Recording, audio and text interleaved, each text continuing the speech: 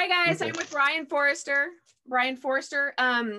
So what would you call yourself? You're an adventurer, right? Or you're an author. You've done, how many books have you done now? Over 37, right? 37. 37. Wow. Hmm. And you're a scientist. You're a Hmm. tour. You lead tours. So you're an adventurer. Right. Okay. Basically. Yeah. Okay. So I guess that 2020 must have put a kink in your touring for groups, I guess. I But is think that, a stake. I think a stake in the heart is more of a way to describe it. yeah, I imagine. Are you starting back up in 2021? Because I saw a couple of Peru trips scheduled on your website. Yeah, we have one for June, one for August, and one for November, and then also a tour of Egypt in October. So hopefully all of this will have passed by then. That's what we're hoping and praying for. Yeah, I hope so too. I'm sick of it. I'm ready to get out there. So Yeah. yeah. Okay. So you currently live in South America, am I correct? I live in Peru. You live in Peru. Okay. And am I correct in understanding that you actually own Mhm. the Paracas Skull Museum? No, that's owned by my mentor who died a couple of years ago. Okay, so you just kind of but you have like a lot of involvement in it, right? I have done in the past, but of course, with this current situation, the museum has been closed for almost a year. So, we're hoping all of this stuff is going to start opening up as time goes on. That's what we're working on as much as possible. Like I noticed you post a lot on YouTube. So are you basically just posting like more clips from some of the stuff that you have done in the past? Like, you know, like a lot, like for instance, yesterday I watched one that you did of Palenque Hmm. in Mexico. Or is that more recent? Or is that like these are all footage from past tours? Oh yeah, it's all from hard drives because we can't go we can't go anywhere. In fact, we're going back into lockdown in 2 days, so leaving the house is going to be difficult for at least 2 weeks. So there's no way. I was in You go. Mexico in April and May, and did a bit of filming there, but all the archaeological sites were closed. So yeah, it's been very tough, but looking forward to the future. Yeah, me too. Okay, so like let's talk about the Paracas skulls real quick. So how many are in existence that we have that the public has access to? Well, the public has access to a limited number in different museums, a few in the main Lima Museum, our little museum here, another museum in the city of Ica. They're also found in museum collections around the world because they're so bizarre looking that, the British Museum has them, the Smithsonian has them, uh, Philadelphia Museum has them, German museums have them. There are hundreds, if not thousands, in museum collections. And are they all from Peru, this area? Or because I know that you've talked about how there's a genetic connection with the Black Sea, like. Mm-hmm. And is there actually the same elongated skulls found around that area? Yeah, they look exactly the same. Okay, so I've actually seen some in the Lima Museum, and they look bigger than regular human heads. I mean, they are bigger than regular human heads. So, I mean, were these people like maybe not 18-foot giants, but were they bigger than regular people? I mean, Well, they were taller than native Peruvians. Native Peruvians tend to be about 5'4", and the Paracas were about 6 feet. So they were, bigger than what the average native person would look like. well, is there any skeletal remains that are ever found with the skulls that we have access to? Oh, hundreds of, not that we have access to. There are hundreds of mummy bundles in the Lima Museum, but they don't put them on display. There are a few in smaller museums around me that I've had access to. And what about this? I've heard you talk about the Star Child skull. What's the current story with that? Well, it's a very odd looking little skull that looks very similar to the Star Child skull that Lloyd Pye was famous for. Um, you know, it has eye sockets that angle up like that. It didn't have any teeth. We weren't able to find the lower jaw, which is problematic, but any medical doctor who's looked at it, and I've had many medical doctors look at it, they simply said, I don't know what that is. You know, if they're being honest, which all the ones that I've shown them this stuff to, they just go, I don't know what it is. And then, okay, so you have had DNA sampling on some of these skulls, and there is it. Am I correct in thinking that you've concluded that some of it isn't exactly what when I've heard that it's maybe not Homo sapiens sapien, does that mean that it's completely foreign, or does that mean that it could have like Denisovan or Neanderthal or like the Hobbit people, or like some other kind of like relative of a Homo sapiens sapien? It doesn't look like it. I think they're Homo sapien paracus. So there were subspecies that originally existed around the Black Sea, must have migrated to the coast of Peru, and then were basically wiped out by the Nazca culture around 2,000 years ago. Okay, so do you think with the Nazca culture, with the Nazca lines, do you think that the Paracas, do you think that they had anything to do with the Nazca lines, or is that completely two different cultures? Yeah, the Paracas started that whole system. So they built a large geoglyph here about 10 miles from where I'm at, called the Candelabro, which is about 500 feet tall on the side of a mountain. And then they moved south towards, and they did 1,500 geoglyphs on tops of little mesa mountains. And then they were, as I said, they were wiped out by the Nazca. Then the Nazca continued on with the practice of the lines, the geoglyphs. Mm. Yeah, I've been to Peru, and I remember seeing that. I thought it looked like a menorah almost, you know, like a.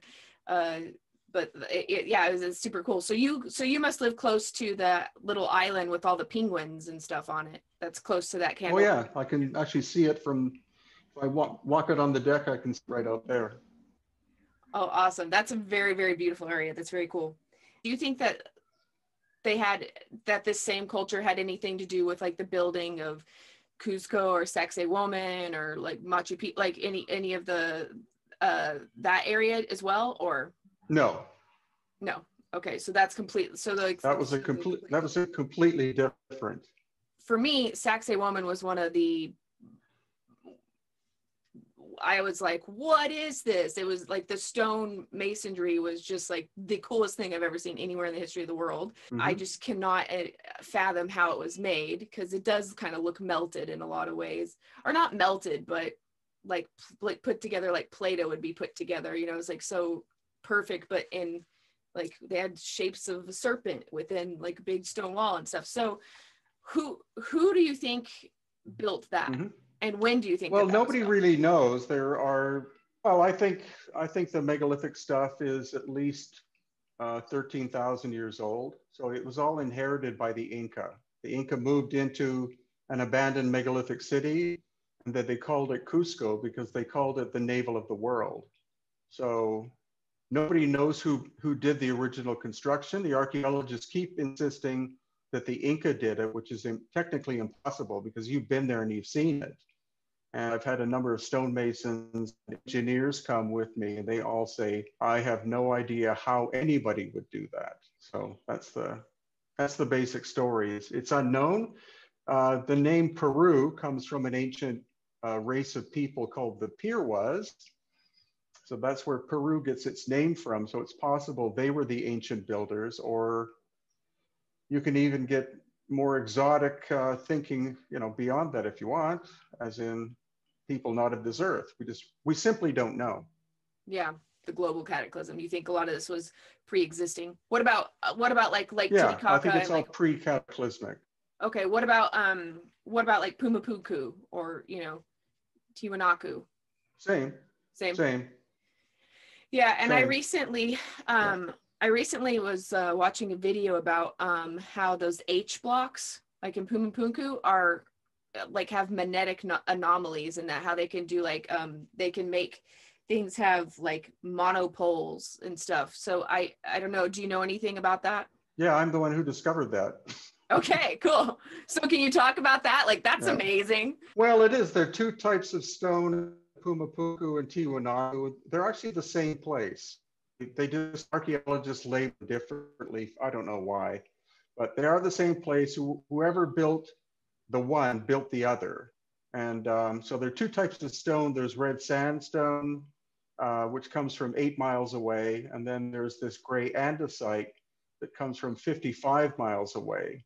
And the quarries are known by geologists. So the red sandstone is neutral to a compass or to a magnetometer. It shows absolutely no effect if you put a magnetometer or compass up to it.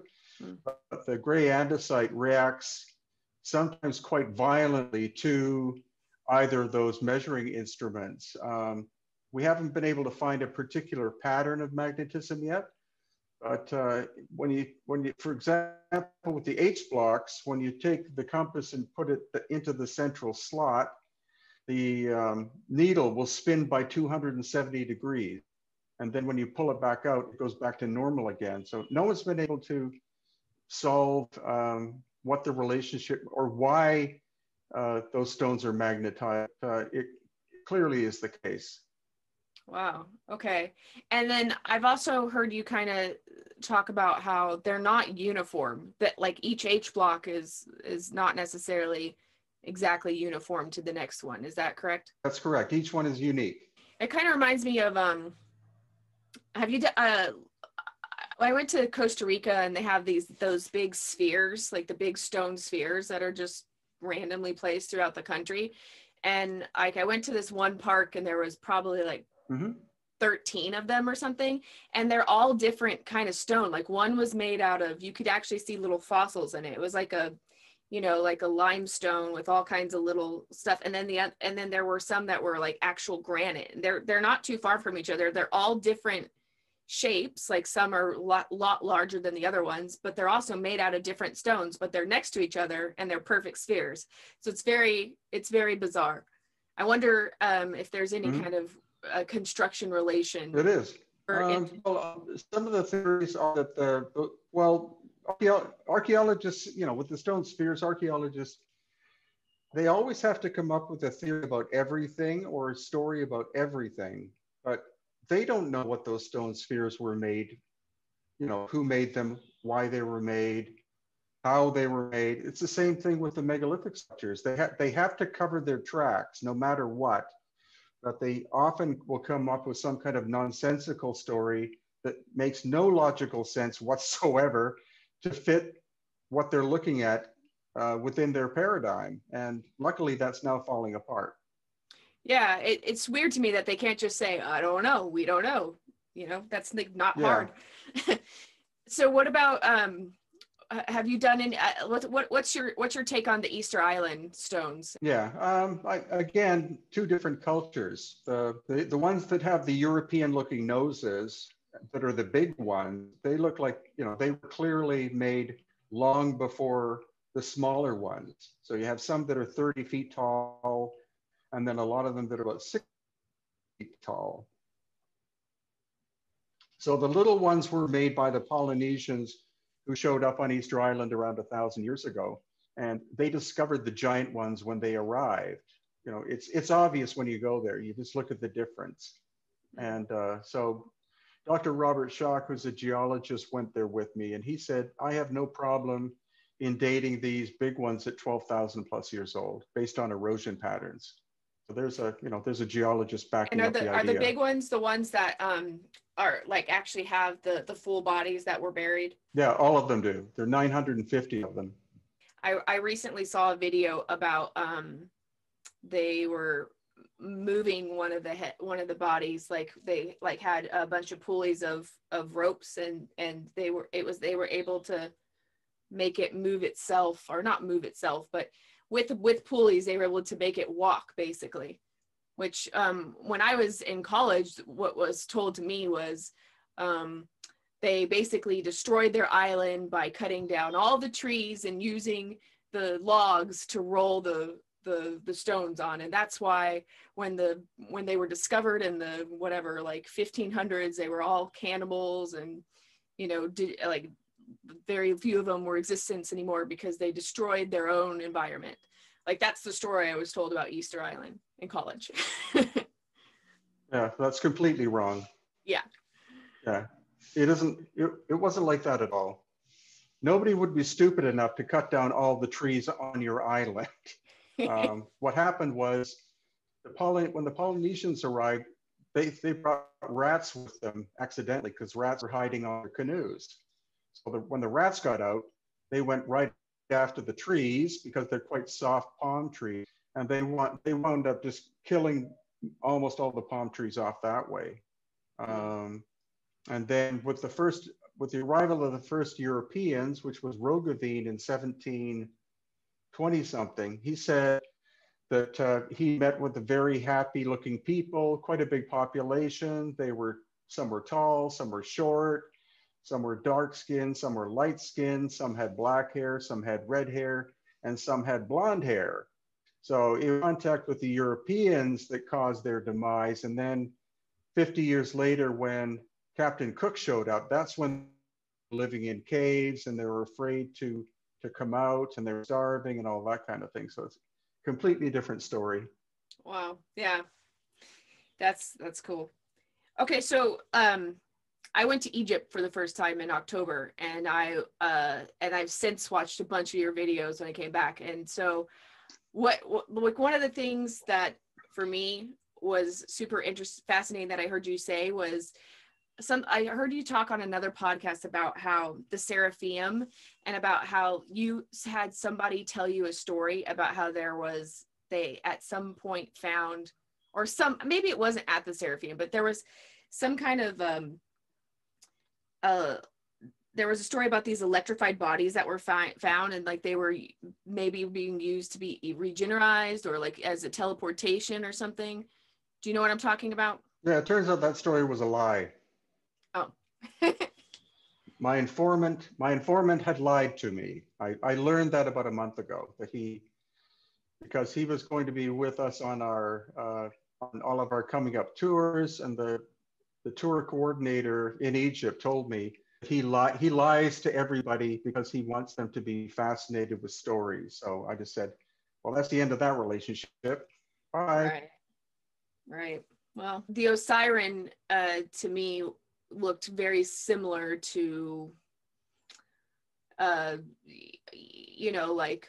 Olubitomble, or how do you say that? I mean, it's like I thought that Osiren, like when you go down, and I thought it looked completely out of place for everywhere else in Egypt. I thought it was like one of the coolest places ever. So what's your take on that? Well, again, it's pre-cataclysmic. The same story in Egypt. You have the dynastic work that was done by the pharaohs, and then you have the pre-dynastic work that they discovered when they entered Egypt about 5,000 years ago. So the difference between dynastic people were able to shape works in limestone and sandstone, and the pre-dynastic builders were working with granite, diorite, and basalt, very hard stone. Mm-hmm. So again, it's the same story in different parts of the world. You have the standard story, which conveniently fits in with the paradigm, and then you have the inconvenient story, where clearly there was advanced civilizations that pre-exist history as we know it. I mean, what do you think about like the hinges, like Sainsbury or Stonehenge, or some of the cairns in France?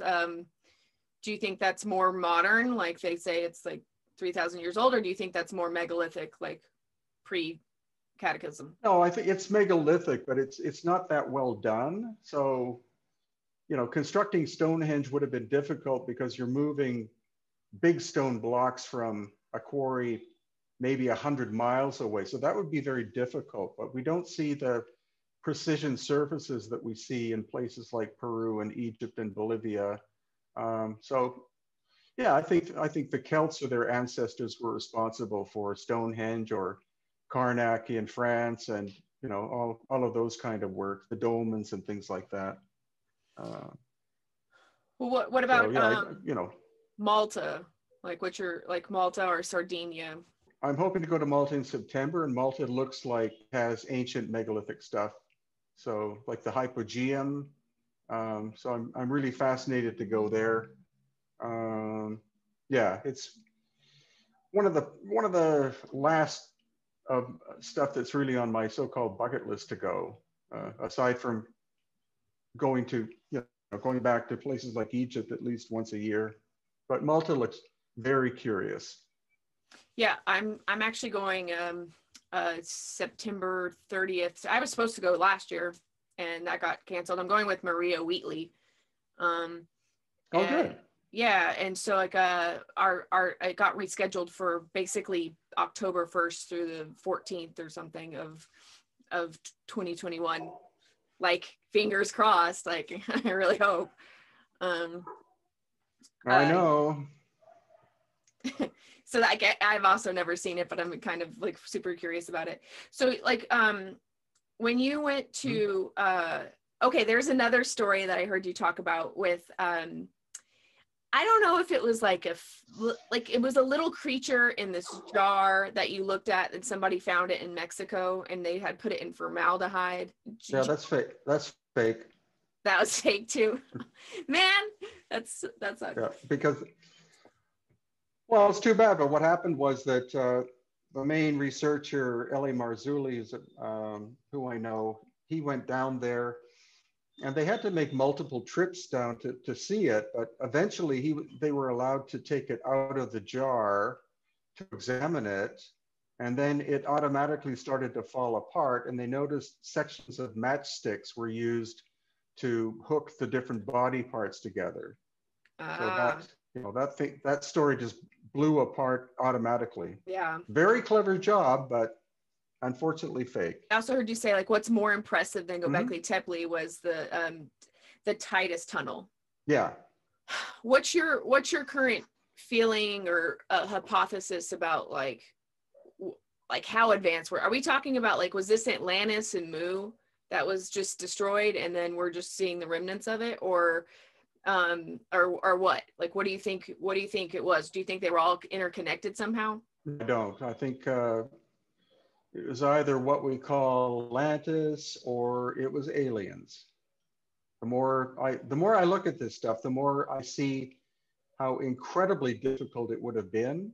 Some of this stuff is beyond our capability, and that's what stonemasons and engineers say too. They just go, we can't do this kind of stuff. Like the boxes in the Serapeum are another example, weighing 100 tons. Each one made out of the lid and the box being made out of one piece of stone. We don't have the technology to be able to do out of one piece of stone. So I'm steering more and more towards, seamlessly fitting together. Mm-hmm. So I'm starting to lean more and more towards the extraterrestrial visitation idea than a human civilization. So if you go down that road, are you kind of going more with maybe the Zecharia Sitchin stuff where it's, like maybe we are Martians or something, and do you then think that perhaps if these advanced beings came here and built all this, and then do you think we are just like somehow related to them, or how do you think the human story fits in with that? Well, I think they simply came, they did these constructions for their own reasons, and then they left. And that's why when people say, where are the tools? They took the tools with them. They had something they wanted to do here. They accomplished what they were doing. I think they were all hit by a massive series of cataclysms. And then either they were wiped out or they were able to leave before they were wiped out. And we were able to inherit these incredible accomplishments and then repurpose them. So the dynastic Egyptians turned everything into a temple, or something of that of spirituals, and turned them also into places of worship and reverence. But who the original builders were, I don't know. I don't think whoever built the stuff in Egypt was the same who did the construction in Peru and Bolivia. I think you're looking at probably 3 or 4 different civilizations being involved, maybe contemporary with one another, but maybe not. Yeah. I mean, and there are a lot of, like, I haven't been there, but the place in Sri Lanka, what's it called? It's like Suragi or Suringa. I can't say it, but it's basically, it's on a cliff, and it's just like some ruins that you could have only gotten to them if you were able to fly. And same sort of thing with, what are the Nazca lines? Like, if you can only see, like, what are I mean, I've seen the candelabra, but I haven't actually been in a plane looking over the Nazca lines. But from my understanding, on the ground, they don't look like anything. Actually, as you're driving by, you can see them, the lines, you see them come and go like that, some of them. But they're, Nazca covers an area of about more than 100 miles. And more than 1,600 of these geoglyphs. Most are quite small, some are huge. The biggest ones were made by the Nazca people, but the majority were made by the Paracas people before them. How can you tell, like, which is which? By the style, very different style. And so why doesn't it rain there? Like, I guess that's presumably the reason why these lines can even still exist in the way they do, right? It's because it just hasn't rained, but hardly anything in like 1,000 years or something. Well, it rains about half an inch a year. So like where I am also in Paracas, it rains half an inch a year. That's it. So you don't get rainfall. It's part of what's called the Atacama Desert that extends down into Chile. And there are places in Chile where it hasn't rained for something like 300 years. So it's mainly the lack of rainfall, the lack of high winds that has allowed these things to survive for as long as they have. What's your next book going to be about? Like, what's the next mystery that you're thinking about? Maybe my last book will be going to Israel. Like, what in particular about Israel? Like the Dome of the Rock, or the like? What is the Dome of the Rock built on is the big question, because again, there are megalithic aspects to the construction of what is underneath Temple Mount. And even Temple Mount itself, the Wailing Wall, you look at the size of the blocks, and there's also a tunnel that goes under the Wailing Wall area. Some stones weigh 560 tons. And again, the archaeologists are saying, well, obviously Solomon was a great builder because he was able to maneuver these things up 30 feet, from the ground and stick into a wall. It's just ridiculous. So I want to go there and have a look at what mysteries hide in Israel and see how far back in time that goes. I think, again, I'll be looking at some megalithic stuff that standard academics cannot explain. I just have a hard time understanding like why they aren't curious about the mystery of all this stuff. Like, why they just ignore it rather than look at it. I guess, I mean, we aren't, I don't know what we can really do about that, but it is interesting that that's, I wonder like where that comes from. The I don't know if you call it the ability, like the desire to just overlook these major things in your face, like Baalbek, like the Lebanon, or or the Temple of Jupiter, like the big giant, those are like the biggest blocks ever. Like they're just, no one really talks about it. It's just like, yeah, they built a temple on top of it, Yeah. But it's like, okay, but we have to. Well, the important thing is to simply, the important thing is simply to make videos and podcasts and stuff and teach the world that is the story. And that's the best way to move forward with it, because it's just becoming more and more ridiculous, them trying to protect their paradigm when obviously they know it doesn't make any sense whatsoever. So that's, that's the way forward, is not to debate or anything, just present the evidence and let people see what is in front of their faces, what their eyes are looking at. Like, oh, I don't understand. It's like, good, neither do I. So anytime you've had your tours where you've had people that you've taken around, have you ever had like really big naysayers that are like, for instance, that sexy woman going like, yeah, anybody could have done this? Like, do you actually have naysayers when you show them the evidence? Never. Not one person in thousands have said, oh, I get how I could do, I get how somebody could do that. They all just look at it, at the stuff, just completely dumbfounded and go, what? We don't have this back in Missouri. It's like, that's correct. Yeah, people are just, everyone's, their jaws just drop and go, what? For me, actually, like I had just barely started studying ancient archaeology stuff whenever I went to Peru, and I actually went with a yoga tour guide. It wasn't, or a yoga group. It wasn't specifically for, ruins and stuff. And I like couldn't sleep at night. Like like for me, I mean, I did Machu Picchu, and we did a lot of these things, but when I went to Sacsayhuaman, like all I was just like, I couldn't sleep for like 3 nights because I was just like, what is this? Like, this is not okay. Like, why aren't we all talking about this? This is crazy. Like, when I saw it in person, and I had never even heard the name before I went there, I had never, that had never even been something that like was in my radar. And I was like, why isn't this something that every kindergartner knows about? It's just I do find that when people actually go and see some of these things for themselves in person, their paradigms will really, really, really be shifted. Oh yeah. How many tours do you try to do in Peru a year? We've reduced it down to about three main ones, and then some private ones. But we'll just have to see what the future holds. Down there, are you able to study stuff locally? Oh yeah. The Elongated Skull Graveyard is about a 20-minute drive from my house, so I've got all that in this area. Very, very cool. Well, Brian, it was really fun. I had a really good time talking to you. Thank you so much for doing this. And I love your YouTube channel. So please keep posting stuff. I think it's you have such amazing insights, and you really are a treasure to us all. So thank you.